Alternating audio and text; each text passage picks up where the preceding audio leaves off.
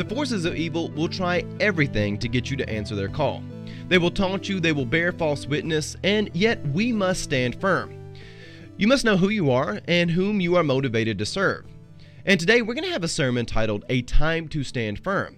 We're going to be continuing our examination of the book of Nehemiah, that great memoir which shows us what it really means to find a backbone in a world where no one really wants to step up to the plate. But yet Nehemiah, he stands firm, and he shows us such a great example of what it's like to have conviction, to have an understanding that you are living your life in service to God, and that means you ignore the beckoning call of those who want to destroy you. We are in a moment where great forces are ripping apart our nation and attempting to redefine how we interact with one another. Now, at the core of this, there is a great spiritual battle of beliefs. And we must realize that this is something we have to engage in. It's exhausting, but we must stand firm and look to the beautiful light of the gospel and show it to our neighbors, because that is the only alternative that there is to the destruction in this world. Now, when we look at the world around us, there are a lot of grotesque and destructive things that demand we bow down. And we must stand firm on the holy principles of God. We must not bow down to the things that the world wants us to. And right now, even if you look around our nation, there are places where churches are told and threatened with lawsuits if they're open. May God have mercy on these churches. May they have the firm backbone to say no to all of this. Our world is hungry for an alternative, and we must stand firm on the gospel of Christ Jesus and cast a vision of holiness to our neighbors. So thank you for joining me. I'm Pastor J. Dylan Proctor here at Kingdom of the Logos, and let's open up in prayer, shall we? Gracious Heavenly Father, we ask that you come now. Open up our hearts and minds to receive your wisdom, strength, and encouragement. Lord, we pray for those around our world right now. We pray for those in our nation, Lord. May they have a backbone to stand up to the forces which are truly seeking to separate us from God. Lord, as we look to the world around us, there are so many who want to redefine what it means to be saved, Lord. They look to worldly forces, governments, and things of that nature to find salvation and even condemnation.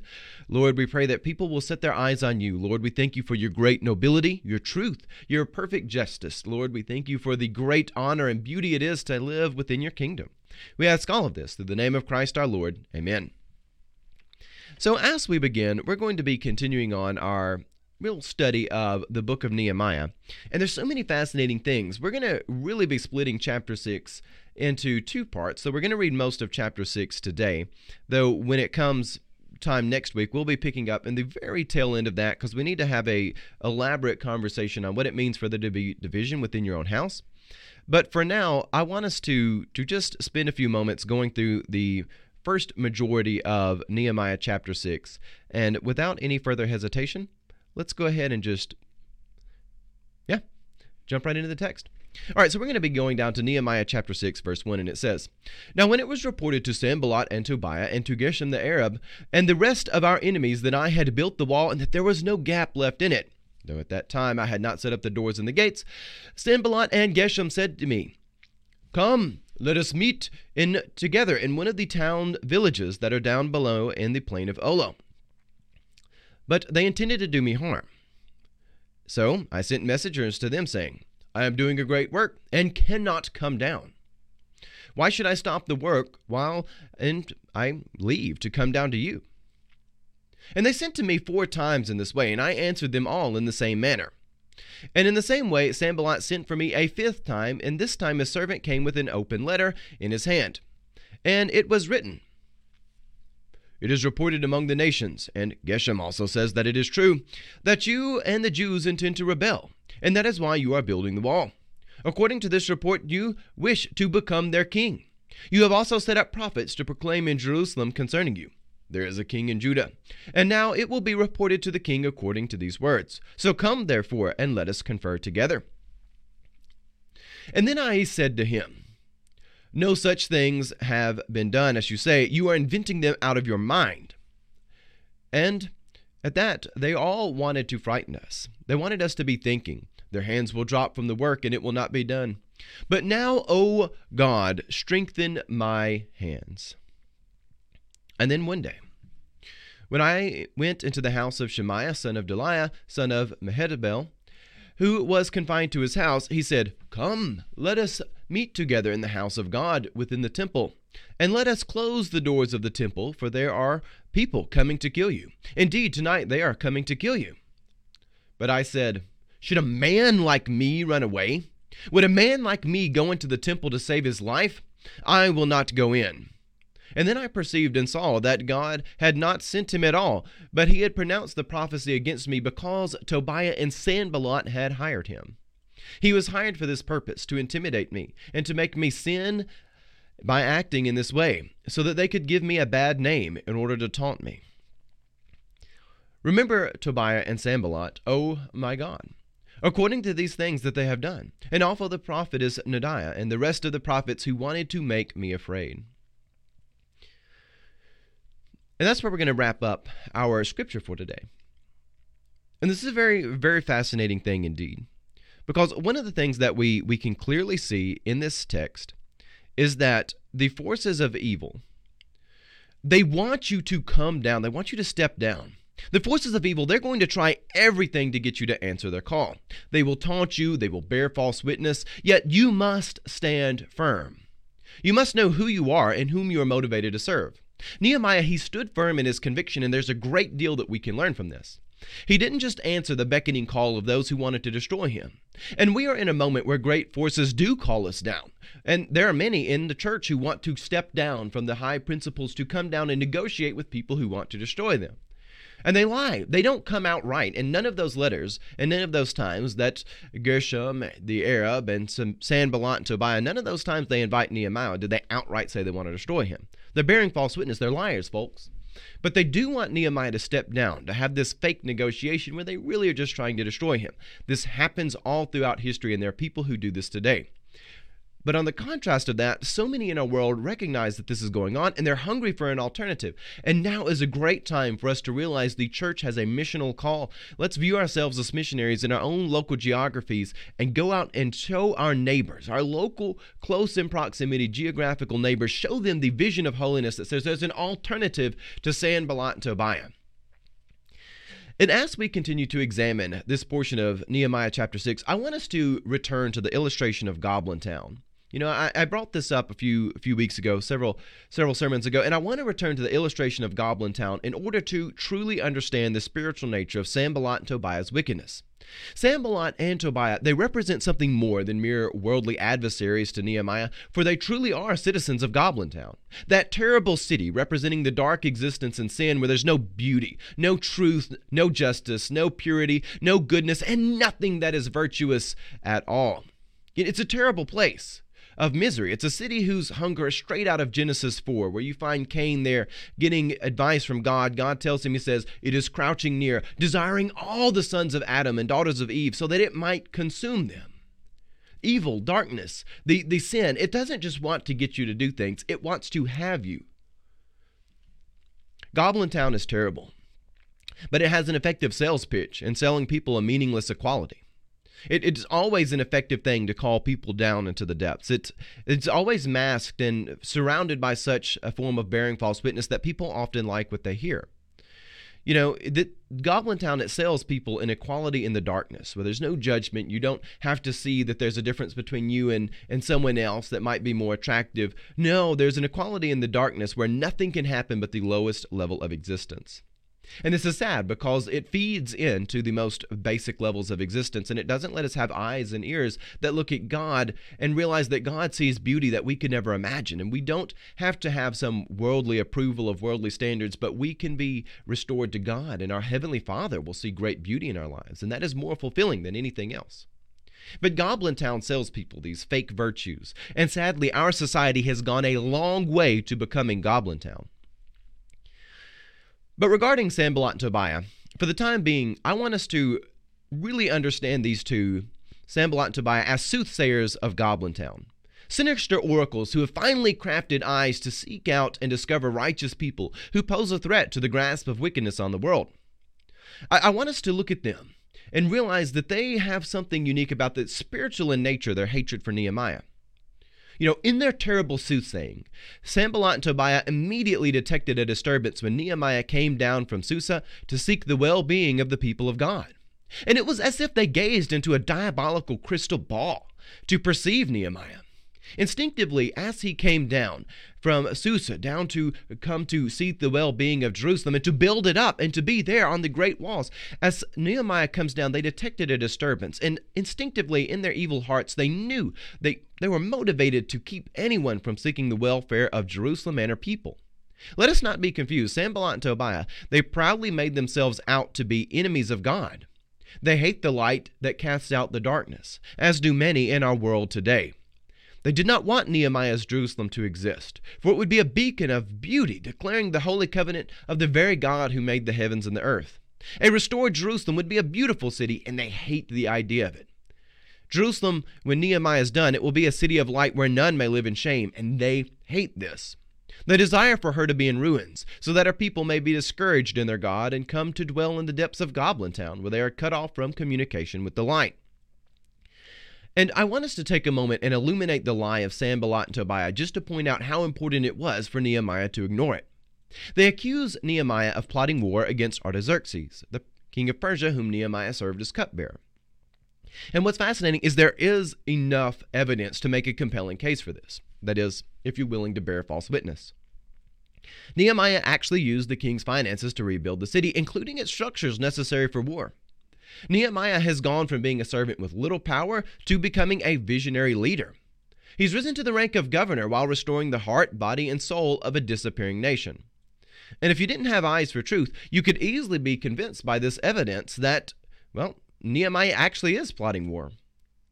The evidence that Sanballat and Tobiah accuse Nehemiah of, well, if you don't have eyes for truth, you could be convinced that it's correct. But nonetheless, it's a lie. And we have to realize this sort of lie, which is very powerful, very compelling, you cannot defeat this sort of lie or even hold it accountable by negotiating with it.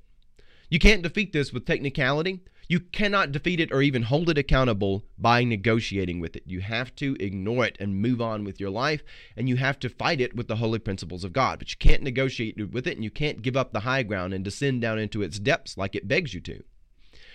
And you know, the tactics of Sanballat and Tobiah, they are the same tactics that are used to bring destruction in our modern world today. They bring dishonest accusations, and they use compelling partial truth to bear false witness. These two tactics that we find here, the first being dishonest accusations, and then secondly, bearing false witness through partial truths, they are chief tactics of Satan. They're the doctrines of the diabolical one himself. This is what the doctrines of demons really are. And regarding this first tactic, evil likes to bring disingenuous accusations against people, to keep them tied up in defending themselves against something petty. That's why it's useless to try to entertain these things. These things are never about an honest pursuit of justice or truth, but they are about destruction. And you know them not by how they brand themselves, not by what comes out of their mouth, but you know them by their fruits. And you can tell when people are doing this by their fruits. Rest assured, people are being deceitful in their accusations if they're not willing to allow for truth, they're not willing to allow for forgiveness, restoration, or they simply keep moving the goalpost to ensure that you can't win. If they conflate your personal guilt with, the guilt of something that happened in the past, they are being disingenuous, and it is meant for destruction. Sanballat and Tobiah, they truly are siren soothsayers of Goblin Town, and ugly ones at that. They keep an eye out for someone willing to be a righteous man and then quickly come to call him down to the darkness that they might stop his righteous work. Nehemiah was the only man willing to step up to the plate of being a man, and they hated him for this. And this is the same. This is where we're at in our modern society. What they were doing was not unique to the time of Nehemiah, and it's everyday custom for the hideous augurs of darkness to call the sons of Adam and daughters of Eve to step away from the light and to descend down into the darkness. The doctrines of evil, they desire for all to be in darkness, where they will be equally reduced to something inhuman, separated from the light of their Maker. And we have to realize that any desire to satisfy the taunts and accusations of the goblins will prevent Nehemiah from satisfying the work of his God. And this is just how it is. Satisfying the lies of goblins is an impossible game, for its rules are simple. Anything is allowed that keeps you from winning. And we see this game being played in our modern day and age. The absolute amount of bearing false witness that happens in the public sphere, and how our public sphere is completely turned against anything righteous and truthful, it is utterly disgusting. But our comfort and our understanding of beauty isn't found in the world around us. It's found in God. And we've got to get comfortable with being surrounded by ugly things, not because we want them to be ugly. We want to build beautiful things around us, but because our comfort comes from God. So we have to realize that the goal of this game of coming down, stepping down and negotiating, defending yourself against, dishonest accusations, the goal of this game is to get you to spend your time, your energy, and your resources combating liars so that you won't be able to spend those resources doing the righteous work of God. Furthermore, the more you play this game, the further you drift from God and where He wants you to be. So don't fool yourself into thinking that you can beat the darkness at its own game. You can't. You cannot beat this game, but it can keep you so occupied that you do nothing meaningful with your life. If you answer the taunts of Goblin Town and take them seriously, they will draw you down deep into the caves, down into the darkness. And with every step you take towards negotiating and answering for dishonest things, that will be one more step into the darkness where you become more and more blind, cut off from the light, where you're not seeing clearly. Time is a thing. We only have so much time on this earth. And now God wants us to have time on this earth, and He wants us to use it well. But the higher priorities are the principles of God. We're not just to be so fixated on the here and now that we forget the bigger picture. God calls us to be motivated, not by shallow things, but by the eternal truth and eternal beauty on His kingdom. And if Nehemiah comes down from the wall, it will affect every aspect of his being. His faith will be crippled, and he will fail both as God and the people he is serving. The men and women he's serving in Jerusalem, he will fail them. Nehemiah's focus on the holy and excellent nature of God, it's taken him from being an insignificant cupbearer to the great governor of the province of Judah. And the forces of evil, they're relentless in their desire to stop all things noble and honorable. Sanballat, he sends for Nehemiah 4 times. He begs for Nehemiah to come down and join them below. And after getting 4 refusals, he sends a 5th time, but this time he ups the ante. He adds in an extra layer. He says, there's this accusation against you, and Geshem says it's true. Therefore, Nehemiah, come answer for this. No, don't. It's dishonest. And it's going to be wrapped in partial truths. But it is a lie. It's bearing false witness. And, lying and bearing false witness, they're largely interchangeable, but at the same time, there is a bit of a distinction between the two of them. They're only interchangeable if you have a proper biblical worldview. There is a notion of idolatry with bearing false witness, that you are claiming a reality exists that does not exist. There's an idolatry that says, I get to be the arbiter of what has moral value, what doesn't. I get to be the arbiter of what is truth, what is not. Bearing false witness is not just saying yes or no.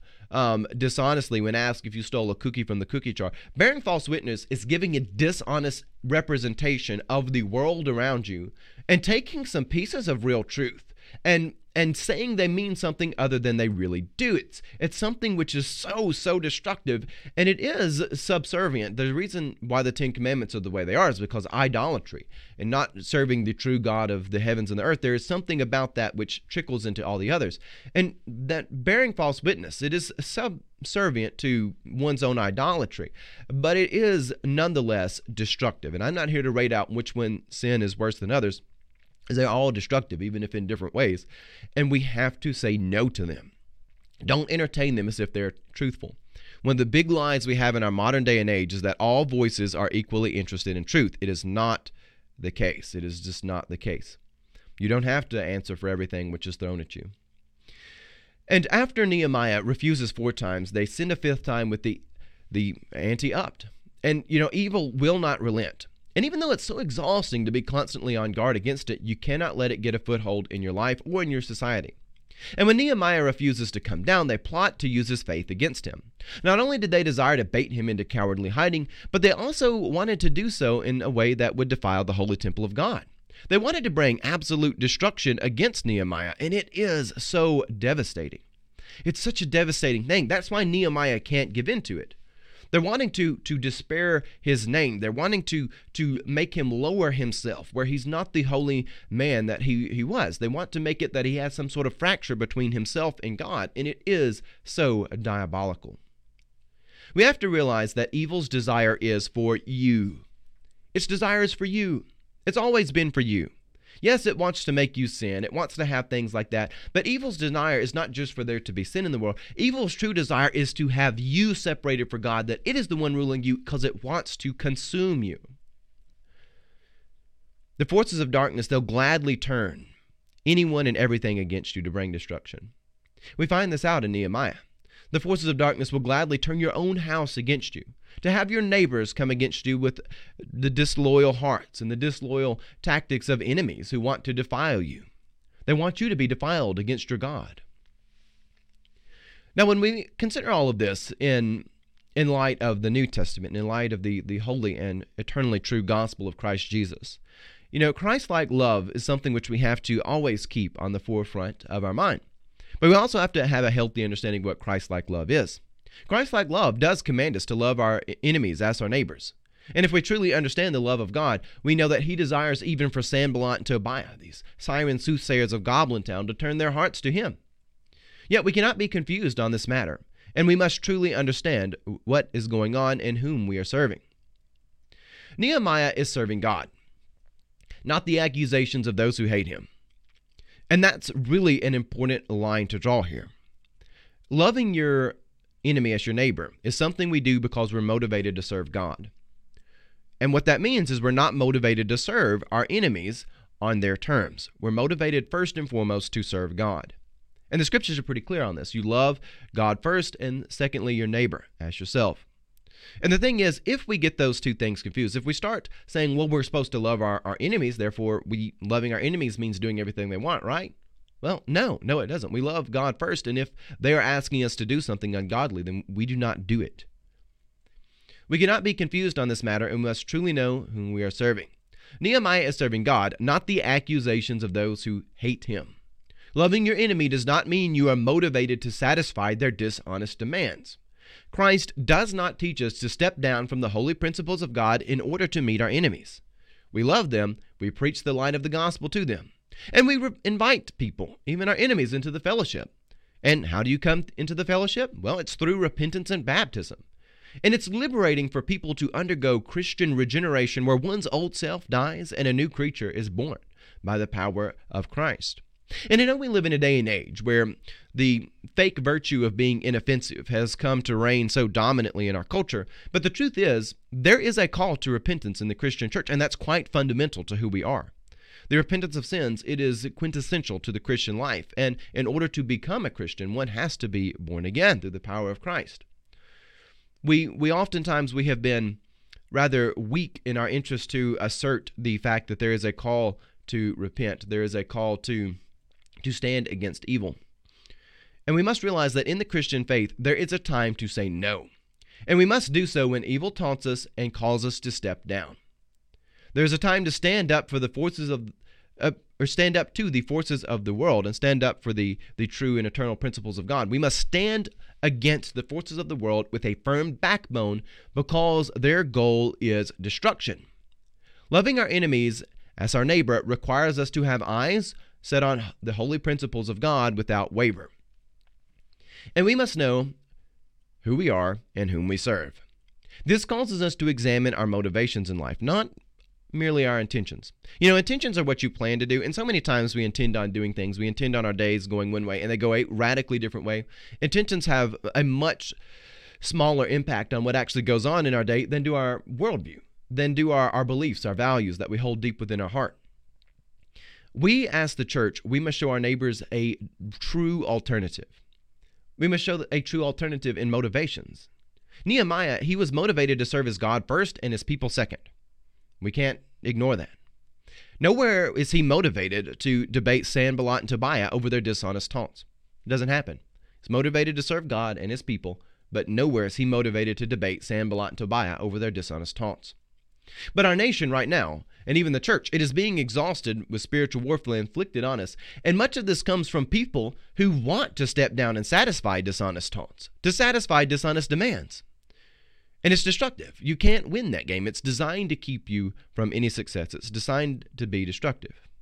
And we ourselves, we must stand firm and know why we make the decisions that we do. Our world is so hungry for revival, and we must shine the light.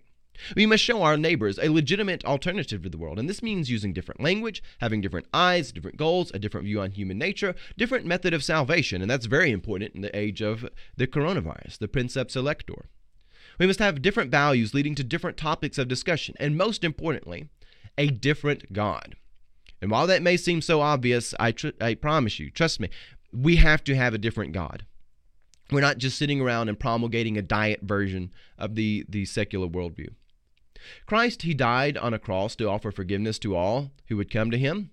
And this means some beautiful things. It means no more grudges against people of the past. No more slavery to cult-like thinking. No more meaningless existence. No more slavery to experts and rulers. No more slavery to eternal death and decay. But instead, a wonderful new opportunity for honor, for real achievement, for peace and joy like never before, for value in your own mind and soul, to be a person who has value as an individual, whose life matters. For in life, you to experience beauty beyond this world, for eternally faithful love, and for perfection and approval before one's heavenly Father that made you in his image. These are the true alternative, beautiful gifts of living on the way of life. And we have to understand that the act of standing firm against evil, it gives testimony of God to those in our world. There's a great opportunity to witness in standing up to dishonest and destructive forces, and now is the time for us to do so. For so long in the church, we have been shy about this, and we've got to be more assertive. We have to realize that there is a great testimony in standing up to evil. So often we want to be shy and sweep things under the rug and act like everything is so fine and dandy and hold no one accountable. Even within the church, we don't want to hold anyone accountable for the right reasons. We might hold someone accountable for technicalities or something which can be perceived to be amoral in the sense of sin and holiness. But we need to start holding things accountable.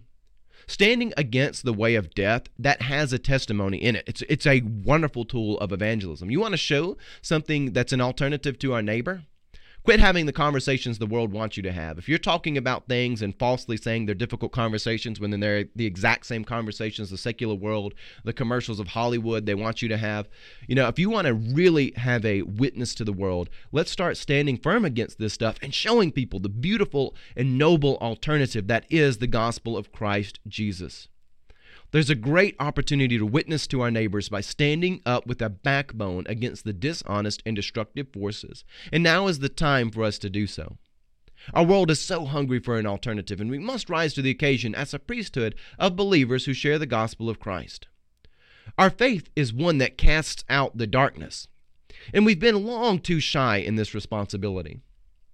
The forces of destruction, they hate beauty, and we must show people the eternal kingdom of God that loves beauty and nobility. We've been far too shy in the responsibility of casting out the darkness, and there's great witness and testimony in that. We have to remember, you can't defeat the darkness by doing the things the darkness wants you to do, by having the conversation the darkness wants you to have.